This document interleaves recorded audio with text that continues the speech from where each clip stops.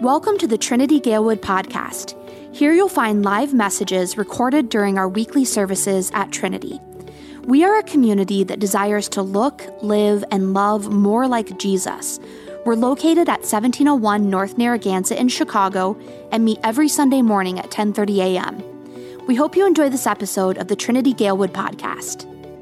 Series titled Letters for Exiles. You got to see that word again in the reading that Hunter did, exile. It's not a word that we often use, but it's one that is very obviously for us as we read through the book of 1st and 2nd Peter. Exile more similar to the word refugee, someone who voluntarily or forced to no longer live in their home. And what God has asked us to do is make your home in the place that is not your home. That's difficult, that's scary, that's really vulnerable stuff. The first week that we were here, we talked about what is the cost of discipleship, the way of the cross. And the second week here, identity, living out identity was last week. And then now today, we're looking at what does it mean to have a greater calling and a greater purpose. And if you look at 2, 3, and 4, and you took those words and put them at some sort of leadership conference, I think it'd be really easy to go, yeah, those are important things. I think that we all strive for and want these things. These are not necessarily unique to Christians. You could put this at any sort of event. So what makes it different for us? What makes it powerful for us? And it's number one, that the 2, 3, and 4 are different because they're built on the foundation of Jesus. So when we talk about identity, we're not talking about just simply finding yourself, but finding yourself in Jesus. And so today when we talk about calling and purpose, I think it, at least for me, is really easy to go, finally, yes, what is my purpose? And maybe you've bumped into this in your own life, a midlife crisis of like, is this it? Is this all that life has to offer? And I think in that moment, we're struggling to go, what is our purpose? Hey, good news, we're going to answer that question here today in 15 minutes. You're going to spend a lifetime actually discovering this. I think that the answer is clear, but like truly believing it, discovering it, and living it is a lifetime of learning. So when we look at what is our purpose, who am I? Why are my relationships not working? What is the point of my life? I used to be happy, but for some reason I'm not anymore. I think these are all questions we struggle with. What is our purpose? Is to be a place where people will encounter God. To be a place where people will encounter God. It might feel like, yeah, right. I'm probably more a place where people encounter the devil. I'm probably more a place where people encounter sadness. How can I be a place where people encounter God? That feels too hard, too difficult, too big.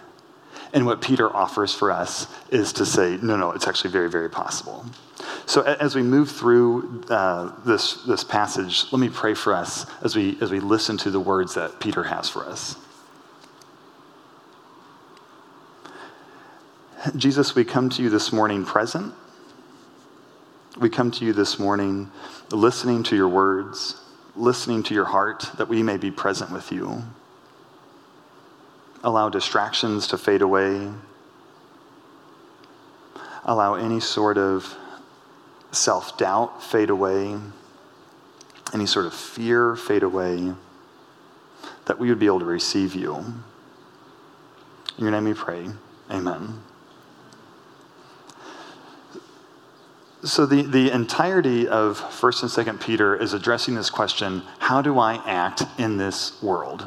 How do I, as a Christian, participate in this world? And this is a great question, because sometimes it feels like I am the benefit of worldly things, but feel like I'm not supposed to, kind of all at the same time. And what we're going to look at is, what does it mean to be a Christian in the world that is not our home, but is our home? Is to be faithfully present. We're going to be faithfully present. What does that mean? I'm so glad you asked. Peter offers for us these 4 images in the beginning. So this is in verse if you're someone who likes to highlight or write in your scripture journal, this is verses 4 through 5. Just circle these images that he offers for us. He says, you are living stones. You are a spiritual house. You are a royal priesthood. You are holy sacrifices. Just circle those. What in the world is he talking about? Because these are not images that you and I relate to quite often, but to the people he's writing to, they know exactly the image that he's trying to build for them, and it is of the temple. You cannot have these other four things without naturally thinking about the temple. What's so important about the temple? It's the place where God's presence dwells. If you want to meet God, you go to the temple. And here Peter is describing the people as the stones that make up the temple, the sacrifices that are done in the temple, the priesthood that serves the temple, and the spiritual house that is inside the temple. What's happening here? Well, first off, we got to look at one thing. It's all plural. All the words he's using here are plural. He's not talking to an individual person. This is really difficult because I get stuck on my relationship in Jesus, and that's it. And Peter doesn't use that language. Jesus doesn't use that language. Where do you find Jesus? In community. That when I'm struggling, I get to lean on the community, and when someone else is struggling, I get to be there for them. So recognize that it's all plural. And then secondly, he's talking about you are these things, you are the temple. Where else do we see God's presence? Well, we get to see God's presence in the very, very beginning. In Genesis, we saw this when God created the garden. He walked with Adam and Eve. God's present in creation. And then later on in Genesis, into Exodus, they go through the Red Sea. You might know this story where the water gets parted. They're hanging out in the desert for a long time, and they say, God, where are you? And he says, I'm in the tabernacle. I'm in the tent. If you ever doubt that I'm not with you, my presence is in the tent. And then fast forward to at this time, they could afford bricks now, and it wasn't just a tent, but now it's a temple. And God's presence is in the temple. And so if you want to meet God, if you want to know, like, I'm doubting, where is he? You had a place to go. You could go and visit with him. God's presence started out in Eden, then the tent, and the temple. And then we start to see in the New Testament that the same language that describes the building is now describing Jesus. John 1 is saying that the Word became flesh and tabernacled amongst you. The description of a building, of a tent, is now being used to describe a person. What's happening here? That Jesus is now God's presence with us. This is where the name Emmanuel comes from, God with us. And so now we get to see God's presence isn't just in the temple. Now God's presence is walking around. Oh no, this is like messing with my paradigm now. Where is God? And then we start to see that Peter uses the same language that described Jesus to describe us. Where is God's presence now? That we look at the life of Jesus, and the Spirit of God descended on him when he was baptized. Jesus said, tear down this temple and I'll rebuild it in 3 days. Not talking about a building, but talking about himself. And then we have the same language being used about the church. That a few weeks ago, we talked about Pentecost. This is when the Spirit came down on the disciples, and it was like a flame above their head, and they were speaking all different languages. That as the Spirit descended on Jesus, now the Spirit descends on us. And other similar language that is used to describe the church is that Peter is now talking about God is no longer contained to the building in the same way that he was in Jesus. Now he's inside of you. And we get to see this parallel of where is God's presence today? If I want to meet God, where is God's presence today? And Peter is saying that you are called to be the ones to bring the presence of God to others. You are called to be the one to bring the presence of God to others. Now when people are struggling, when people have these big life questions of who am I I would love for something to give me an answer, for some God in the sky or someone to respond to that. What if now that is a neighbor away? That God's presence is now one relationship away, one office cubicle away, because he's in us. That you can have an encounter now with the living God. That you don't have to go to a temple, you don't have to wait for a holy priest, you don't have to wait for permission, but now he's present. This changes everything. So when we talk about how do we participate in the world, how do we participate in a place that's not our home, and yet is, kind of all at the same time, now our charge is to be the place where people can encounter God. I love this quote of what it means to be faithfully present, as Christians, to both participate in the world but not like abandon it. Because I feel like there's like these two responses. Okay, we're Christians and this world is not our home, so we can retreat, we can go away and build these holy huddles that say we're not going to participate in anything. Or the opposite side of we're going to attack. We're going to take away anything that's worldly. We're going to make sure that it doesn't happen because Jesus commissioned us to make sure this place is holy. The problem with that one is like you're going to eliminate everybody. And there's going to be nobody left. So instead of these two different responses, like being the only responses, I think that's more like, instead of two options, it's more of a spectrum. And those are the opposite ends. And that what Peter offers is something significantly more in the middle, which is faithfully present. Okay, so this quote from this awesome book is, what does it mean to be faithfully present? To be faithfully present for Christians in a world means that Christians are committed to the spheres of their social influence, whatever they may be. Their family, their neighborhoods, their volunteering, their places of work. Wherever power is exercised, therefore, it must conform to the way of Jesus. Rejecting the privileges of status, oriented by a self-giving compassion, and for the needs of others, committed indiscriminately for the good of all. This isn't talking about, this charge isn't talking about when you work in a Christian organization. When you work in a church, this applies to you.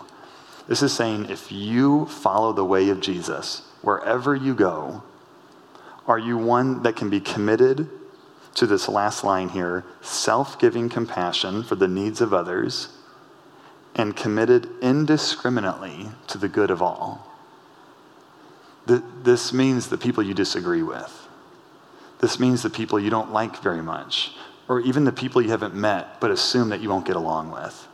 Are you willing to serve them? Are you willing to give up your benefit for the benefit of somebody else? I just had this meeting Friday. Sony and I went and met with the director of the park down here at the Hill, Amistad Park, and she was telling me this story where kids, this is like 13 to 15-year-olds, would hang out outside the park, and we're not doing positive things. They were like selling drugs, and at the same time were targets themselves of other gangs who didn't want them to sell drugs, and so drive-by shootings were a regular thing. And so now who wants to go to a park where it's scary to walk by because you might not be the one being shot at, but you might catch the stray bullet? Or like what parent is going to say, yeah, sure, I don't mind if you walk by the 5 to 6 drug dealers in the park. No. So this park is just going unused. And now it's gorgeous. And those kids don't hang out there anymore. And I asked her, how'd you do it? How'd you transform the park to be a place where the 13 to 15-year-olds are no longer hanging out selling drugs, but a place where people want to come to? And I did not expect this answer, but she said, prayer. Every morning I got on my knees and I prayed. And I was like, oh, should have expected that. Kind of in that job field, prayer is a thing. And that was really convicting because I did not think that would be where transformation would come from. And then the second place that transformation came from was she didn't see the kids as a nuisance, but instead as the beginning of where her programming would start. Oh, we're going to do basketball camp? Great. I got 8 kids waiting to join a basketball camp right outside. Why don't we start with them? As opposed to, oh, they're trouble, and we don't want them here in our park. She was being faithfully present and working indiscriminately for the good of all. For the kids who were her problem, she saw as the solution. And it totally rocked me because I expected the answer to be a better relationship with the police, and we got them all arrested, and now they don't live here. And instead, it was an invitation. It was, how can I help you, honey? And I'm sure that like melted their heart because they're like, oh my gosh, you care about me? I thought you were here to kick me out. Are we willing as Christians to work indiscriminately for the good of all? So what does it look like for us to then share Jesus with other people? This is in verses 6 through 10. That our lives then become the reflection of who Jesus is, and what we believe about him will be how we live. She believed that Jesus was a God of transformation, so that when she walks out to the kids, she believes that transformation can happen. Do we believe that? Do we believe in that same kind of Jesus? And I think so often that when we want to share Jesus, these two fears come up. I don't know enough. I'm afraid that I don't know enough. Or I'm afraid that my actual life is actually hypocrisy to the one that I claim to follow. And just to quiet those fears, one, you don't know enough. You don't know enough. And you're not called to. And the second one, I'm afraid that my life might be hypocrisy, and I'm the opposite direction of Jesus. You are, at times, and you have been redeemed fully. And this is what points us to Jesus. Because so often it can feel like, oh, is my behavior pointing people to Jesus? And actually it's maybe more pointing to me. And that our behavior is not about us, but instead it points people to God's goodness, not our worthiness. Our hypocrisy of like who we claim to follow, and our actions don't always match that, aren't about us, but about the graciousness of the God that we follow. And I think that when we talk about sharing Jesus with others, that feels less like step 1 and more like step 2. And that we would actually need to start with sharing Jesus with ourselves. That we need to be growing in who Jesus is, getting to know him more and more each day. In verse 1 and 2, the comparison that is made here is like a baby, longing for spiritual milk. Is this something that we want? Is this something that we desire? That the closeness that a mom and a baby have, is this something that we desire with Jesus? And there's many ways that you can grow in your relationship with Jesus. Here's 3 really simple ones. Reading the Bible, the scriptures, prayer, and community. Reading the Bible, community, and prayer. These are not difficult. These are not hard. But isn't it so much easier to put this on the back burner and say, I'll get to that later. I've got real problems right now that I need to solve, and then when I have time, then I can come to God in prayer. It's so much easier to respond that way. And instead, Jesus is asking us to be present with him. And then this is what we get to see here in what we just read. Verses 1 through 3 mirror verses 11 through 12. That they are the same thing, and they're the bookends of this entire passage. That 1 through 3 is talking about this presence with God, and then the second half, 11 through 12, is talking about when you are present with God, you're going to point others to him. The first half is you be present. The second half is when you are present, others will naturally come along. Because I think we're all asking this question of who am I? Why am I here? How do I fit in? And now an encounter with God to those answers is a house away, is a cubicle away, is a relationship away in us. Next week is going to be really difficult because it's a lot of doing stuff. It's how do you serve? How does Christ change your life and your actions? We can't really do that stuff until we are with Jesus, until we know Jesus more and more. And that's this week. This is finding our purpose. Next week is the doing stuff. This week is the presence. One of the things that was super challenging, and I want to end with this song. One of the things that was super challenging was to hear this song that said, you set a table for me in the presence of my enemies. And every time I've heard this verse, this is coming out of, I think it's Psalm 25. Every time I heard this verse, I would think of the imagery of, when your sibling got in trouble and your mom's back was turned to you, and so you start pointing and laughing. That's how I saw this verse. That God is preparing a meal for me. As my enemies are hungry and watching, I get to go, look at me. And then the lyrics continue and say, to share with my enemies, no longer my enemies. And I was like, dang it. How does an enemy become a friend?